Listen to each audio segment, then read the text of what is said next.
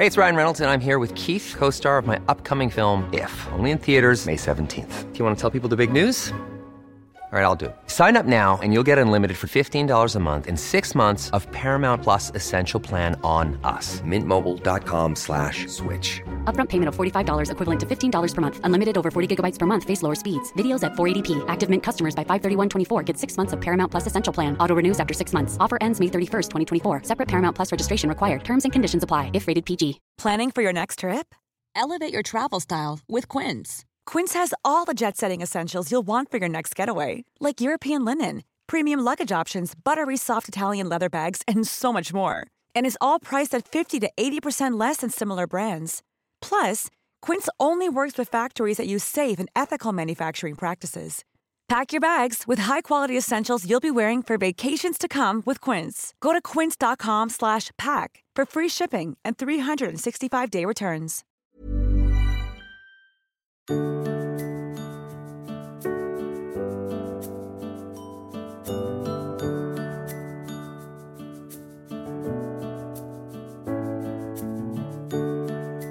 Hello, and a very warm welcome to the Lizelle Wellbeing Show.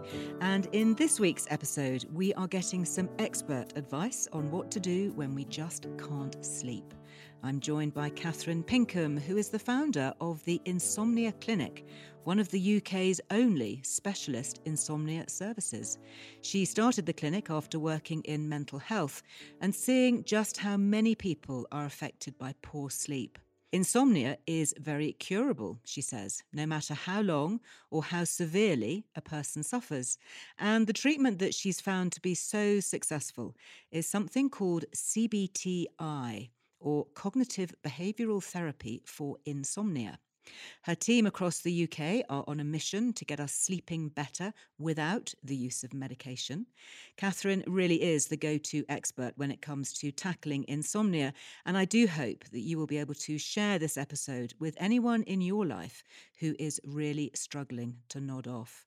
So without further ado, let's hear from Kathryn. A very warm welcome to you, Kathryn. Lovely to have you here. Thank you for joining us to talk about this really important topic. I mean, I think so many of us have struggled, haven't we, with sleep during lockdown, and the combination of anxiety and pressures just seems to compound sleep problems. So tell us a little bit about your background before we get into it. How did you come to set up the Insomnia Clinic? Hi, thank you for having me. The Insomnia Clinic came about because my background was in mental health, and as part of my mental health work, I was lucky enough to do some training in insomnia work. And this is sort of 12, 13 years ago. And at the time, insomnia and poor sleep was always treated as a symptom of a bigger problem rather than it being treated as something on its own. And so I was lucky enough to do some training, and straight away, I just loved it. I loved the impact that it had on people's lives. It's so negative not being able to sleep. It affects every part of our life. And actually being able to help someone sleep better with just, some fairly simple changes was the most rewarding thing. So when I left the NHS, I set up one-to-one work, which I loved. But I was like, actually, there's so many people struggling. There's so little access to this treatment that I've kind of since gone on to develop it and make it more online and more accessible. So it started from mental health, but actually for me, sleep for some people can be the primary problem. Everything else gets better if they sleep better. Absolutely. No, I totally resonate with that. Is there a clinical definition of insomnia as a condition? Yes. So it's classified as if you're having problems falling asleep, so taking longer than half an hour, and that's 3 or more nights a week. If it's been going on for longer than 3 months.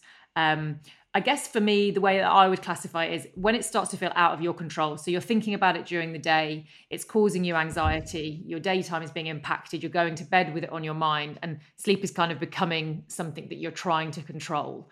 That for me is when it's becoming an issue. So for some people that can take a lot longer before they feel like that. For others, it could just be a couple of weeks. And then I'd be saying, look, nip it in the bud now. You don't need to wait until it gets worse.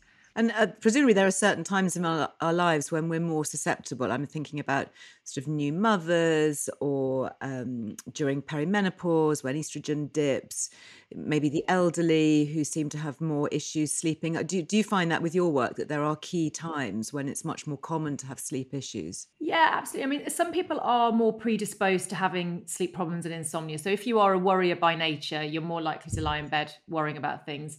If you had a parent who didn't sleep well, so you grew up with sort of somebody taking sleeping pills and talking a lot about sleep, that would impact upon you.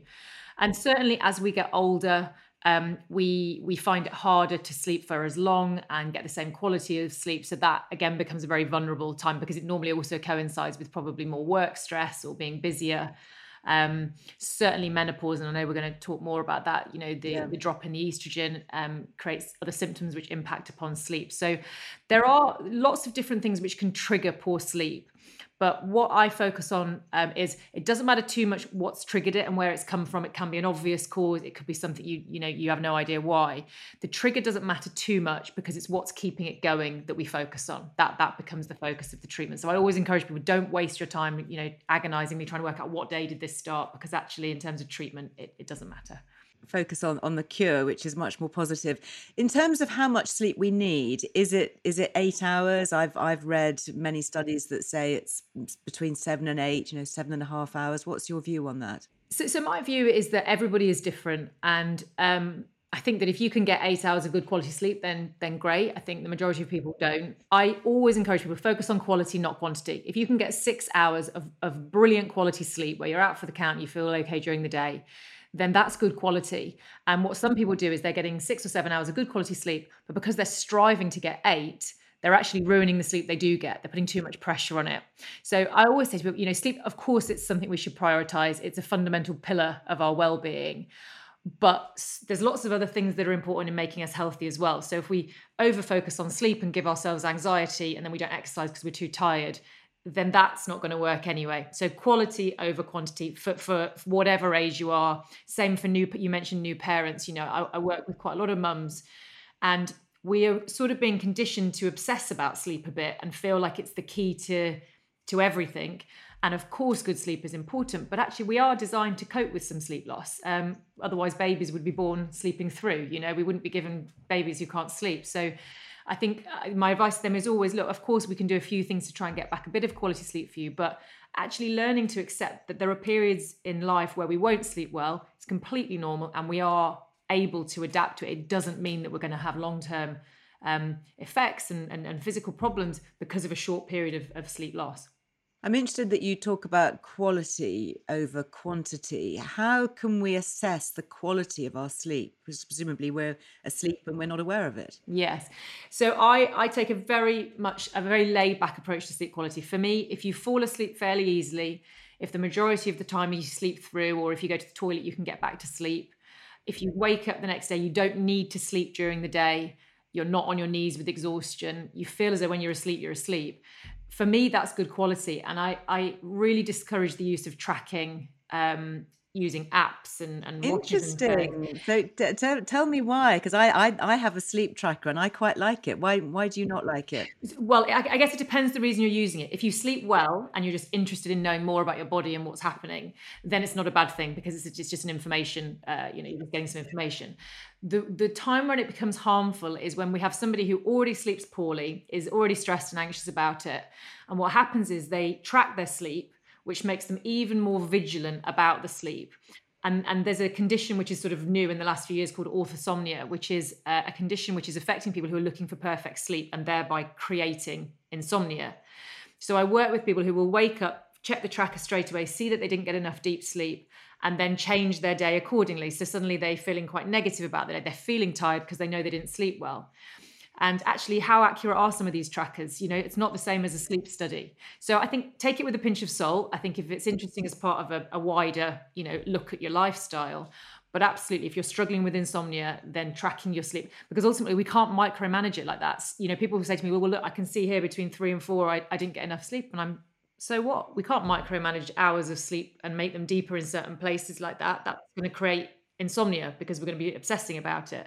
So taken, it's right for some people, but certainly if you're struggling with sleep, and I think if you're anxious about it, then it's never going to make things better, because it doesn't treat the sleep, it just tells you you're not sleeping well, which you probably already knew. Which you knew. I think that's a really good idea. I actually mentioned it to a friend of mine because I use my sleep tracker purely for information. I mean, I'm fortunate. I've discovered estrogen, so I do sleep really well. And so for me, I'm just interested in the REM and the level of deep sleep that I get and how many hours, and just sort of making sure over the week that it's sort of balanced. But I did mention it to a friend, and she was immediately absolutely horrified at the idea that she might have an app that would tell her what she already knew, was that she was getting rubbish sleep. So how common then in the UK, how common are sleep struggles? I mean, I think that before the pandemic, it was sort of 1 in 4 people were struggling with a real sleep problem. 1 in 10 would consider that they didn't sleep particularly well. Since then, I think we can certainly say it's increased. I mean, menopausal women, unfortunately, are always in the category. I think 61% was the recent stat around how many menopausal or perimenopausal women are suffering with sleep problems as a result of menopause. I think the pandemic really has led to a massive increase, that actually people who never had an issue before are now struggling. The lockdown kind of created the perfect environment for a sleep problem. We couldn't have asked for more things to have been in place to ruin a sleep pattern than a lockdown and a pandemic. Yeah, awful. Just awful. So let's move on then to menopause specifically. For those who haven't, been part of discussions on this before, or this might be new information, what actually happens to women during the menopause that will directly affect sleep? So when women are approaching menopause, the drop in estrogen, which is the part of menopause which causes these symptoms, it increases things like the hot flushes, anxiety, and what happens is they can trigger a sleep problem. So if any of us were too hot at night, we'd probably wake up. If any of us were too anxious, we'd probably wake up. So being too hot, feeling anxious are fundamental triggers for insomnia. So for women in menopause, what they have is something which is sort of giving them these triggers. But what happens is, what maintains the issue is that actually if we have a week of, or 2 or 3 nights of bad sleep, very quickly we're aware of it. And so the more aware of it we become, the more we want to fix it. We're pretty intolerant to not sleeping well. We can see it in our face, we can feel it in our mood. So we want to fix it. So what happens is, for these women, is they aren't sleeping very well because of these symptoms. They're focusing on it during the day, which is leading them to spend more time in bed, more time awake, and they're getting more and more frustrated. The hot flushes are making you feel panicky. So suddenly your bed becomes this place where, rather than being somewhere restful where you don't really know what goes on because you take it for granted, to all of a sudden you're awake for 2 or 3 hours a night, desperately trying to get back to sleep. And it's very easy for the thoughts to kick in there that, I'm going to feel terrible tomorrow. I'm not going to cope. I've already had a stressful day and all I needed was this good night's sleep. And what those thoughts do is they trigger our sort of fight or flight. Our thoughts decide how we feel. And when we're having these kind of negative, stressful thoughts, your body is going to react. So the adrenaline starts, the fight or flight, I need to save myself, that adrenaline starts kicking in and kind of exacerbates the problem. So you can see that menopause can trigger it, but actually how we behave and how we think is what maintains it. And that's what I work with women on, that, to a certain extent, maybe we need to accept that for a period your sleep won't be as good as it used to be. But there are still ways that we can improve the quality that you do get. We can take the stress, we can take the pressure out of it, and using techniques to kind of say, look, for now, let's put some in place and get the best sleep that we can for you, but also learning to accept that maybe now it is going to be slightly disrupted. So here's some things you can do. Otherwise, let's look at other areas and ways in life that you can feel better. Interesting that you talk about triggering the fight or flight response, because I know that if I have a really important, very early morning meeting, or I have a plane to catch, or there's a deadline, and it's absolutely imperative that, I have to get up early, that my alarm must go off, and ideally I must get a really good night's sleep. Those are the nights that I have the most rubbish sleep. I mean, that's always the time when I suddenly wake up at 3 o'clock thinking, why am I awake? I really, really need to be asleep. So is that because that fight or flight is kind of going on even in my subconscious while I'm in bed? Yeah, I mean, absolutely. What you described there is this idea that I have to sleep well tonight. The second we put that in anyone's head, it becomes quite catastrophic. If I believe tonight, if I didn't sleep well, then tomorrow I would lose my job because I couldn't perform. I would never sleep tonight. There's too much pressure. And so you're right, with an early flight, with a big presentation, with a job interview, we immediately feel like in order to cope, we need to get this sleep in. So the key there is to firstly accept that actually when there's a lot of pressure on the next day, it's normal not to sleep well. And the second thing is building that belief that you will cope. So however bad tonight is, I will cope. So bringing up that coping mechanism and saying to yourself, actually, this chain of thought is triggering the very thing that I'm trying to avoid. So for you in that scenario, actually being aware, the first step is just being aware, like actually this thought just went through my head and suddenly I'm thinking, oh God, I've got to sleep tonight. And here I am wide awake. Actually, if we can start to reframe it and go, God, I've had sleepless nights before. I'll still perform. It's not going to ruin my whole career. I'll make the flight. Actually, we can start to take the pressure out. So a lot of this work is around the psychological part of it, rather than just looking at how can I behaviorally fix sleep. Actually, sometimes we can't sleep very well. So how are we going to go? But it doesn't matter. It's not the end of the world. And that in itself means that you sleep better. I love that idea. I think that's so positive. I shall definitely be taking that away and remembering that on the nights when I know that I need to get a good night's sleep, or really want a good night's sleep, just to say, actually, do you know what? If I don't have a good night's sleep, it's fine. And I do often tell myself, actually, if I'm in that moment, listen, I'm lying down, the lights are off, I can relax, I can do some deep breathing, I can rest my body, even if my brain isn't entirely switched off. I mean, what approach do you take at the Insomnia Clinic? I mean, you work with a CBT therapy, don't you? Tell us about that. Yeah, it's called Cognitive Behavioral Therapy for Insomnia. So it's a specific CBT program for insomnia, so different to normal CBT. Right. So can you recap what is CBT, and then we can look at specifically this one? So cognitive behavioral therapy is looking at the thoughts and the behaviors that maintain problems. So for example, anxiety or low mood. So tackling those kind of underlying behaviors, those underlying thoughts. So in CBT, fundamentally, what we're looking at is what we think and how we interpret a situation will decide how we feel about it, which will decide how we behave. And that's how the cycle keeps going. So, for example, if I'm scared of dogs, it's because my thought initially is telling me that the dog is dangerous. My body's going to react to the fact that the dog is dangerous, in my opinion. I'm going to behave differently, and the cycle carries on going.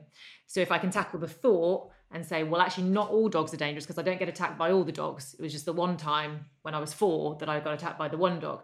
So it's not about like being unrealistic and saying, oh, everything's fine, I'm not scared of dogs anymore. It's just about becoming aware of how what we think becomes quite ingrained and concrete. And sometimes it's not true, but it does affect how we feel and it does affect how we behave. So CBT is a really fantastic therapeutic method for anxiety, low mood, panic, any of those kind of disorders. And you worked with that within the NHS, did you, originally, using CBT? Yes. So my original work was working with sort of mild to moderate mental health problems using CBT. And then we added on the insomnia part, which is a very, all of the other stuff with a very structured approach to actually insomnia being the main cause. Because I guess the difference with sleep is that technically, if I'm afraid of a dog, I could just avoid dogs for the rest of my life. It's not ideal. I'd have moments of stress when I could hear one or smell one, but I could try and formulate that life for myself. But with sleep, I have to go to bed every night. I have to at least try. So we need to take a slightly different approach, because actually every single day we're going into the lion's den. We're facing the fear and the very thing we can't do. So it is important that in the CBT for insomnia approach, we're actually tackling that rather than just saying, oh, we'll try and relax. Let's try not to worry about it. Actually, we need to put some things in place, both behaviorally to try and reset your body clock, get your circadian rhythm back in line, get your body to get on board, but also psychologically go, well, I have to try and do this every night. How am I going to approach that? Mm-hmm. And are there studies to back up its effectiveness? Yeah, so CBT for insomnia has been around for a long time. 25, 30 years worth of research has gone into it. It consistently is proven to be the gold standard treatment for insomnia. The frustration is that it's just not available. The NHS recommend it. It's in the NICE guidelines. The majority of GPs would be aware of it, but would know they have nowhere to send people. So it's a huge gap. And I think it comes from this idea that it was kind of considered a secondary issue, that if we could deal with the menopause, or if you could deal with the anxiety, then the sleep would suddenly get better.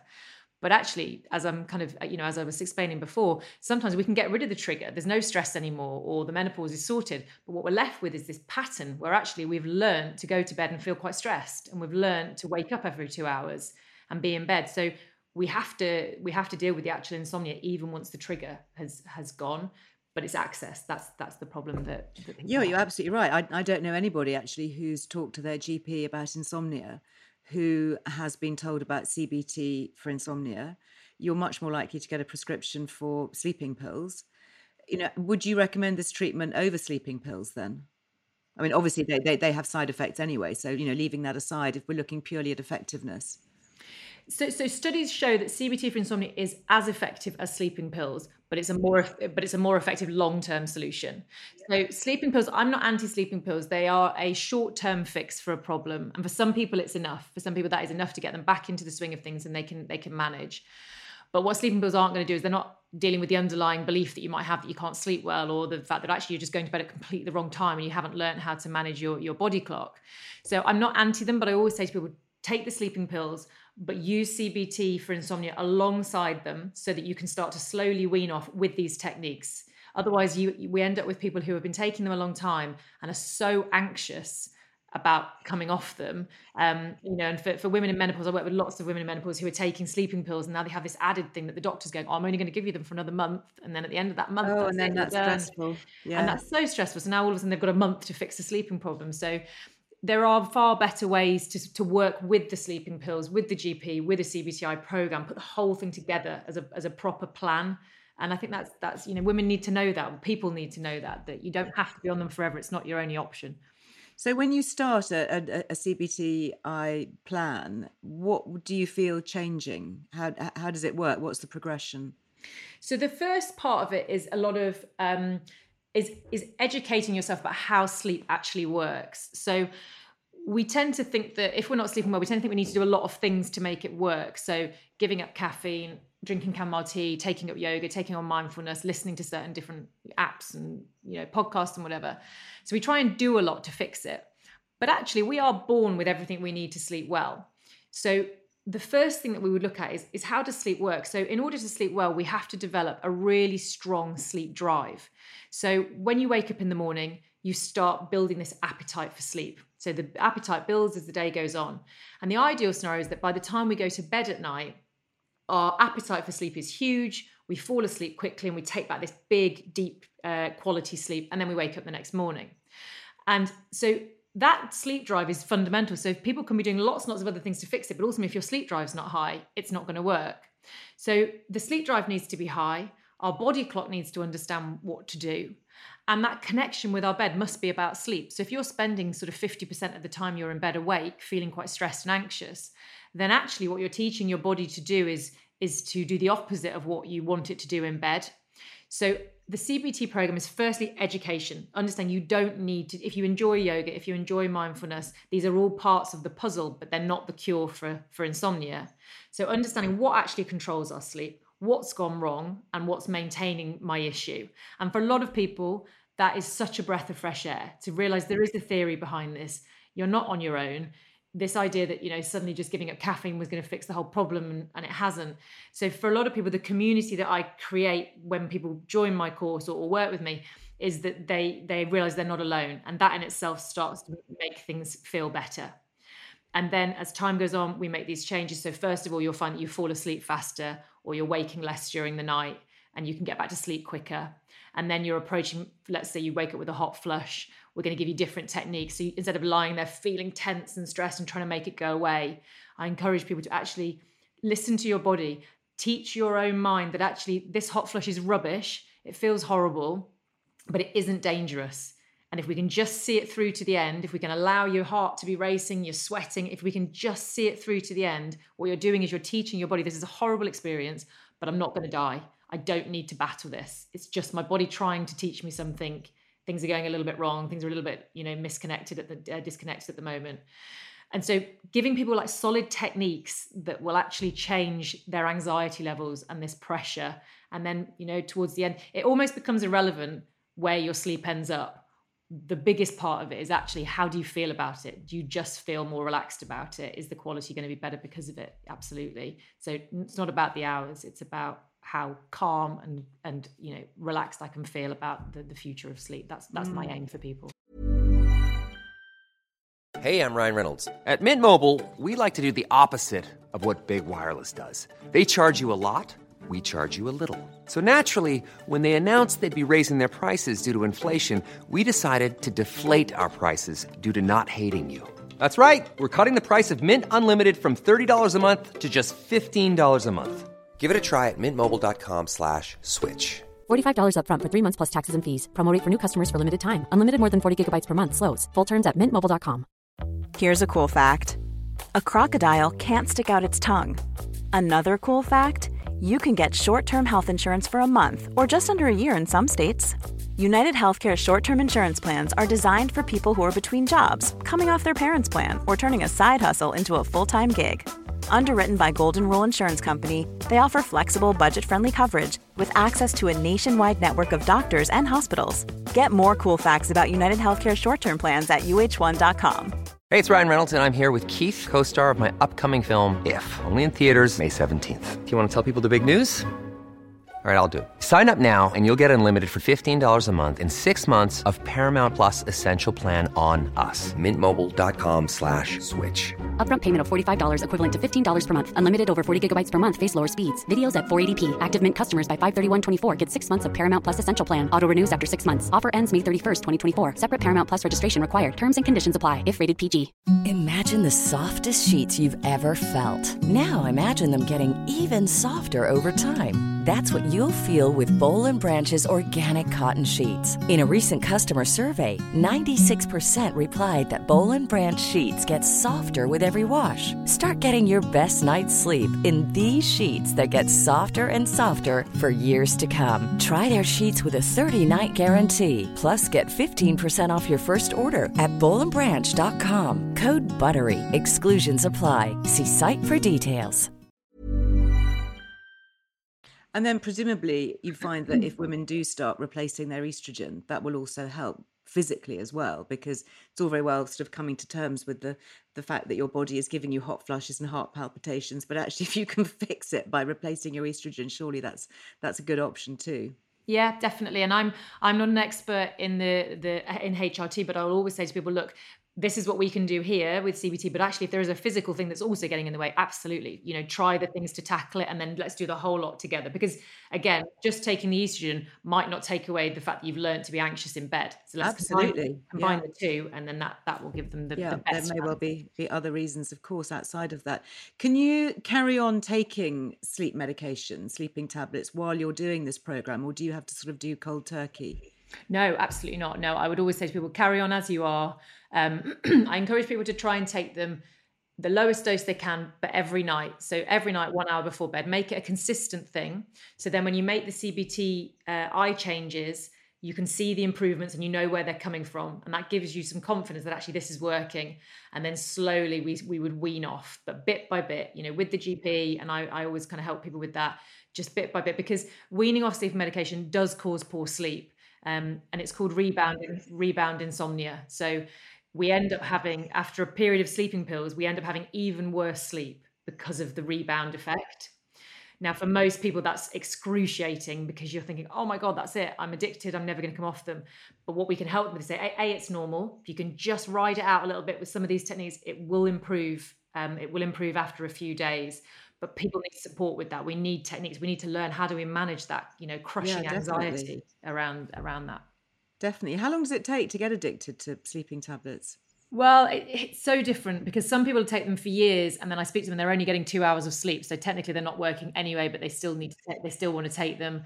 Other people, after just 1 week will say, this is not for me. I'm sleeping well, but I feel groggy. So it's really different for everybody and how they interpret it. I mean, it's a quick fix. So for some people, it's the first one they'd rather try. But most people in the end will realize that they're going to need to do something more, more looking at the actual root causes. It takes a bit more effort, but it works long term. When we look at general advice on insomnia and getting a good night's sleep, there seems to be quite a lot of talk about sleep hygiene and setting a good routine. How much emphasis do you place on that as well? I mean, is that important? And what is sort of sleep hygiene? Yeah, so I mean, I think most people, if they go to the doctor and say they're not sleeping well, they'll be given a list of sleep hygiene measures. And that's things like give up caffeine, don't drink alcohol, make sure your bedroom's nice and cool, make sure it's dark, those kind of things. None of them are bad advice at all. I think they're all fairly useful advice for a healthier lifestyle for all of us, but they won't fix an insomnia problem. There's literally zero evidence to suggest that sleep hygiene actually fixes sleep problems. It might stop you developing one, absolutely. It might be one of the things that gets, in the way and is an issue to manage. But just doing those things doesn't fix it. And what it does do is it creates more pressure. So if I've given up everything, if I'm following sleep hygiene to the absolute letter and I still can't sleep, I'm going to feel very despondent. I'm going to feel very lost because I feel like I've done everything.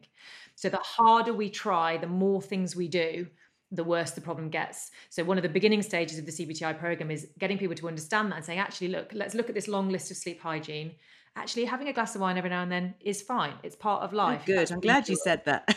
I mean, a lot of people will say having drinks in the evening, alcoholic drinks, helps with sleep and makes them feel sleepy. I mean, what's the deal with alcohol? Why don't sleep experts like alcohol? Well, it has a sedative effect, so it can help you to fall asleep. But if you're relying on it to fall asleep, you will then get the sort of 3 o'clock in the morning, wide awake, can't get back to sleep feeling. And it's quite non-restorative sleep. So if you're asleep under the influence, you're not going to feel particularly refreshed the next day.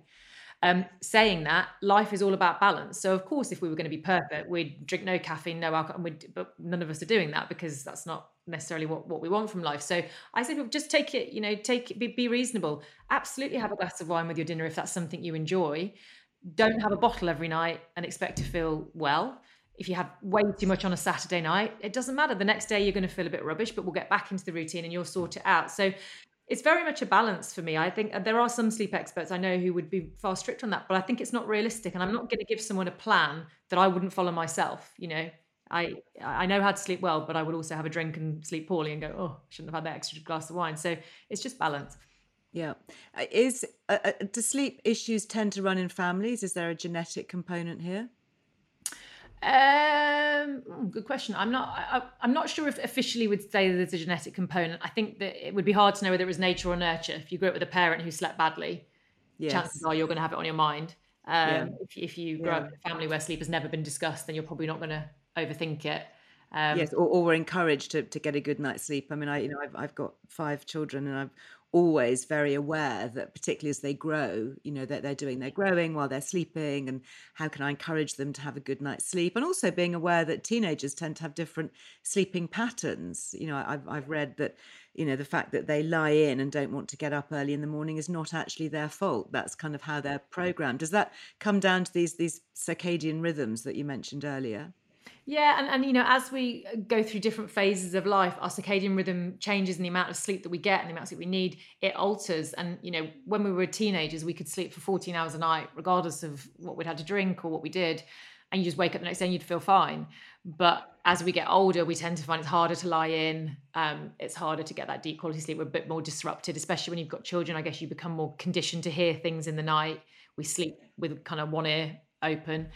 So it changes, and I think it's important that people will understand that actually there is no point living in the past where we used to get 9 hours of solid deep sleep, because actually if you can't get it anymore, you have to let that go and go, well, I can only get 7.5. But that's right now. Does that really reduce in time? Talking to my parents who are in their 80s and talking to other older friends, they seem to say that they sleep less. They're waking earlier, much earlier in some cases, but also they seem to say that they need less sleep. I mean, do you think that is true, or have they just convinced themselves that that's the case? I think studies seem to show that the older that we get, we spend less time in deep sleep. It seems to be harder to get there, and we spend less time in it, which would indicate that we perhaps don't need it. We're not growing so much, I guess. We're maybe the functions of sleep are different. So I'm not a sleep scientist, and as I say, because I encourage people not to overanalyze it too much, I think that actually we can safely say that as you get older, you're going to be more vulnerable to a sleep problem, and you're probably going to have to accept less sleep.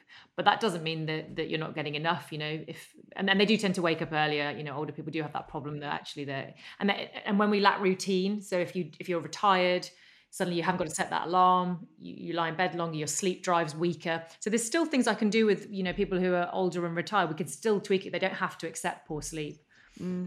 What advice would you give to somebody who's really lost all hope that their sleep is ever going to improve? I mean, you do hear of people. I was talking to a friend just the other day whose sister has always had very, very poor sleep and has, seemingly tried everything. What would your advice be to somebody listening to this who's thinking, oh my goodness, my insomnia is just, is just unbearable, and I haven't been able to find a cure for it?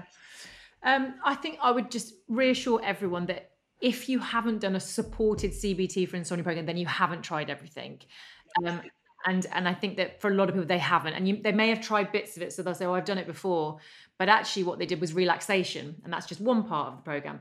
And sleep restriction is something which, I don't know if you've heard of that as a technique, but a lot of people who try sleep restriction, which is basically where I would be saying to someone, look, at the moment you're in bed for 8 hours and you're getting terrible broken sleep and you're only getting about 5 hours of sleep. So we're going to shorten that time in bed. I'm just going to ask you to go to bed later. I'm going to ask you to get up earlier, because ultimately the time in bed is the problem. We're lying there wound up and frustrated. So spend less time in bed. That appetite for sleep is going to be far higher if you haven't been to bed for more hours.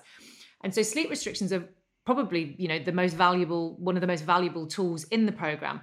But it needs to be supported with some anxiety work. Suddenly someone's staying up even later and getting up earlier. We have to support that. So I think people often have tried little bits, and I'd love to give you I'll give you some top tips at the end as well of things people can do. I think people have tried bits, but don't be despondent. If you haven't tried CBT for insomnia, if you haven't done it with proper support, then there's always that to try. But I completely understand. People have had, I've worked with so many people who've been going to the doctor for 20 years, and then suddenly they find me and they go, why has no one ever told me this before? I didn't know that was a thing. And that's frustrating for people. And so talk us through then some of the top tips following on from that. So my first tip for anybody struggling with poor sleep, for whatever reason, whatever the trigger, wherever you might have it, is around spending less time in bed. So I've talked about that sleep drive and that the importance of building that appetite. And for a lot of people, the idea of spending less time in bed feels completely counterintuitive because they're trying to get more sleep. But actually, in order to build that drive and to get that quality of sleep back again, in the short term, we need to spend less time in bed. So it's a fairly simple kind of formula around how to do the sleep restriction or the sleep scheduling, which is that work out about how many hours of sleep are you actually getting, and don't obsess or need to track this, but just generally, is it around 6 hours? Is it around 5 hours? And then just shorten your sleep window to match that. Now, if you don't want to go that far down and that makes you feel anxious, don't worry, but just go to bed later, even if it's half an hour, set your alarm half an hour earlier. Because what you're doing there is not only are you creating a much stronger appetite for sleep by meaning that you're out of bed for longer, you're also, if you remain really consistent with that routine, so if you say, I'm not going to go to bed till 12 and I'm always going to get up at 6 for the short term, you're teaching your body clock. You're saying, I'm not going to give you any more time before this. I'm not going to have any time after this. This is your window and this is where I want you to sleep. So you're training, a bit like how we do with children and babies. We train them when and how to sleep. That's really interesting. So to improve your sleep, you give yourself less of it. Yes, absolutely. The more your body wants it, the better quality it will become, the less you think about it, as in like you won't go to bed trying to sleep because you will be physically ready for it. So you might not go to bed till like 1 a.m. and you're setting your alarm for 6 o'clock. Yeah, I mean, that would be a very short window. I would never say less than 5 hours. That would be your minimum. I think 12 till 6 is a pretty good sort of starting point for depending on what you need to get up for work. Whatever happens, you just get out of bed at 6 o'clock. Make sure you're getting up, you're getting out and about. I know you're going to feel shattered. You're going to want to kind of, lie in bed. Actually, that last hour of dozing, it never makes you feel much better. So always think of it. This is short term. You don't have to restrict your schedule like that for the rest of your life. We're just trying to sort of wipe the slate clean, get rid of all the mess and say to your body, this is what I want you to do. And this is how we can get the quality back. So my first tip, absolutely less time in bed. What you'll do is you will strengthen your drive, but you will also realize that if you're spending less time in bed, there's less time to be anxious in bed, which in itself is a nicer way to live. So that's my first tip. The second tip is around what to do if you can't sleep. So if you are in bed and you're wide awake, either you've gone to bed and not gone to sleep, or it's the middle of the night, you've had a hot flush, or you're just worried about something, or there's just silly things on your mind that are keeping you awake. Whatever it is, if you are wound up, if you're frustrated, leave the bedroom. So just give up. Don't stay in bed continuing to feel that way, because you're teaching your body how to relate to your bed. So get up, leave the bedroom, change your emotional state. Now, I read silly things about how you do something really boring like the ironing or sit in a dark room. Absolutely not. You're tortured enough. So watch telly, read a book, do something that you would like. Really? Yeah. Get up, get out of bed and go and do something else. Because if you remember, you're wide awake anyway. So all we're doing here is moving you from one place where you feel very negative, very frustrated. We're putting you somewhere where you'll probably feel a little bit more relaxed. You can distract yourself and do something. And this is not forever. Whilst you're restricting your window, whilst you're managing the anxiety, your sleep will start to improve. So this is for those moments when actually you just can't sleep and you're feeling, because that leaves you exhausted. Spending a lot of time in bed awake with adrenaline, with anxiety, will leave you feeling even more tired and exhausted the next day. So give up, go out, go downstairs. When you feel sleepy, go back to bed. You know, you're far more likely to fall asleep if you leave the room for half an hour or even for 10 minutes than you are if you just lie there. Whatever happens, you're still going to get it with that alarm. So I know this sounds a little bit brutal, but actually you're already not enjoying sleep as it is. You know, this is advice for people who aren't sleeping well. And it's short term. So those are my kind of behavioural tips. Go to bed later. If you cannot sleep, just get out of bed. Don't lie in bed awake. Set that alarm. Don't look at the clock. You know, turn the clock to the wall. Don't allow yourself to kind of get into the pressure of having to see the time and it kickstarting those anxieties. And then the last sort of couple of tips are more around the cognitive stuff that actually most of us don't really have a lot of time during the day to process our thoughts. You know, we're very busy. If we're not busy, we're probably on our phones anyway. So there's a lot of time during the day where we're thinking and we're doing. We don't tend to make a lot of time to process. The problem is if we don't make time to process, your brain is going to find a time, and the perfect time is 3 o'clock in the morning after you've had a hot flush. Oh no. Yeah, when you've woken up. So instead, just like how we're teaching you when to sleep, actually give your brain a slot to process things. And what most of us tend to do is if we're worried about something, the tendency is to try and ignore it, try and bury it, go, oh, it's silly anyway, I can't do anything about it, forget it. And we know that doesn't work. That doesn't make something go away just because you rationally know that you shouldn't be worrying about it. So my advice to everybody is every day, a 20-minute window with a pen and paper, and you write down everything that's in your head. And some of these are worries, some of these are just thoughts, some of these are just to-dos. Whatever it is, just get it all out of your head, because it's a really therapeutic way of saying to your mind, I'm not ignoring this stuff. I'm making time to think about it. I'll deal with the things I can deal with on this list. Some of the things I'm going to have to accept are hypothetical. They're not real worries. I can't do anything about them at the moment, but I'm going to accept that they're there. And what you're doing is you're training your brain to say, I will manage this stuff, but not at 3 o'clock in the morning. I'm going to do it now with a pen and paper when I can actually make a plan. That's so interesting. Is that a bit like journaling? I guess you're committing your thoughts to paper. Is that one of the reasons why journaling works? Yeah. I mean, I guess the only difference with this and journaling is that if there's specific worries, I get people to think of them in terms of what's a real worry and what's a hypothetical. Now, that's not to say that a hypothetical worry doesn't feel just as threatening as a real one. But for example, if we were to say, I have lost my job as a real problem. Now, when you have lost your job, funnily enough, you're not actually worrying about losing it anymore because you have. Now you're planning. Now you can do something. Whereas if you're just worrying, if I don't sleep well, I'm going to lose my job. Actually, you're living in this sort of imaginary world where a bad thing happened. But you can't actually do anything about it. And it's a really good way of seeing that in black and white on paper, going, God, I've got 1,000 things on this hypothetical list. I've actually only got 3 on the real list. And I can on the real list. Yes, great idea. It's slightly different to journaling, but it's like a cognitive technique. And that leads into my final sort of tip, especially for people who are having hot flushes, but actually for anyone who's got insomnia and anxiety in the night, is when you feel that hot flush or when you feel that panicky sensation, that idea of just sitting with it. Don't feel like you have to jump out of bed and change it. And it's really hard to do that for people because we never ever sit with something that feels that uncomfortable. It'd be the equivalent, again, if I use the analogy of being scared of a dog, the cure for that is to sit in a room with a dog. Learn to let your body feel all that experience, feel all that fear, but then realize that actually this dog isn't going to kill me. So this fear is misplaced. I'm not in danger, and let it subside. And for women in menopause, that's a really useful technique to learn that a hot flash is awful, but it's not life-threatening. And if you can teach your brain to not catastrophize, you can kind of get out of that cycle. So again, reframing how we feel about these symptoms to be they're awful, but it is just our body doing whatever in this moment it feels like I needed, but it's misplaced. And thank you, but I can cope with this on my own. But we can cope.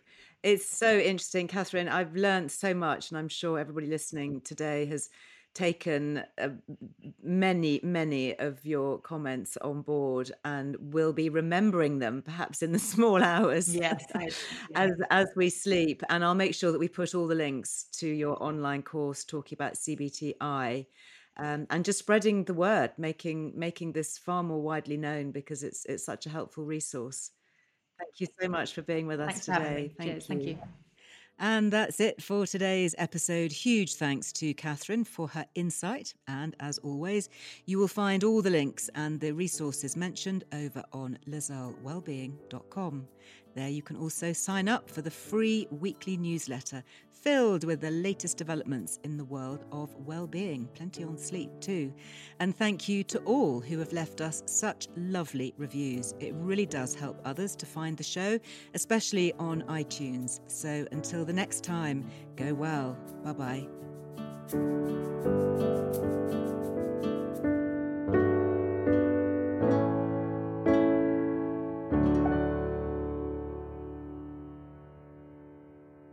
The Liz Earle Wellbeing Show is presented by me, Liz Earle, with production by Amaryllis Earle and Harry Trevithick at Heart Dialogue, with thanks to my producer, Ellie Smith, and guest booker, Millie de la Morinière.